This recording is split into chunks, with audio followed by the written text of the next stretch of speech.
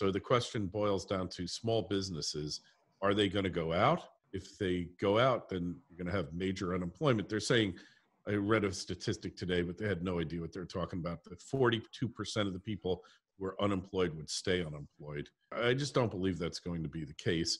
It might be closer to 25% to a third. You just don't know. I think that small businesses are much more, having been in small business my whole life, are much more resilient than the people out there, the government, et cetera, are giving them credit for. And probably 20 to 40% have gotten the PPP money. So that might be enough to keep them going.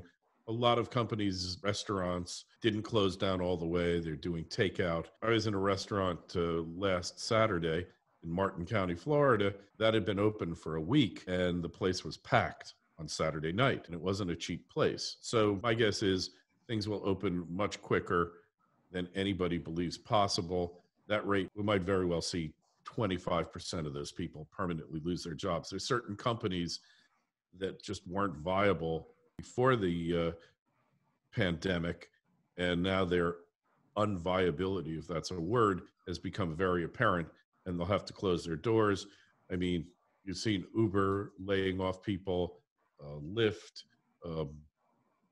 Airbnb, all of them. But on the other hand, the charts for the hotel and airline industry, they're kind of making a formation that shows they're going to go higher.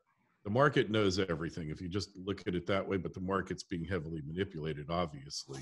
So we could well see, look, you've been trapped in your house for 2 months. If you got any money left on your card and you still have a job, you want to go someplace. Right. And I'm already booking flights. You know, you're getting great deals on airfares, hotels, like hotels that were charging $300 a night in Vegas. I just booked my flight.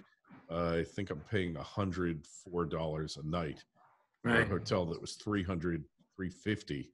So all these deals are abundant, and all you need to get people to do to travel is just offer outrageous discounts for the next couple of months. You know, $25 from Miami to New York, or $50 from New York to LA, or whatever.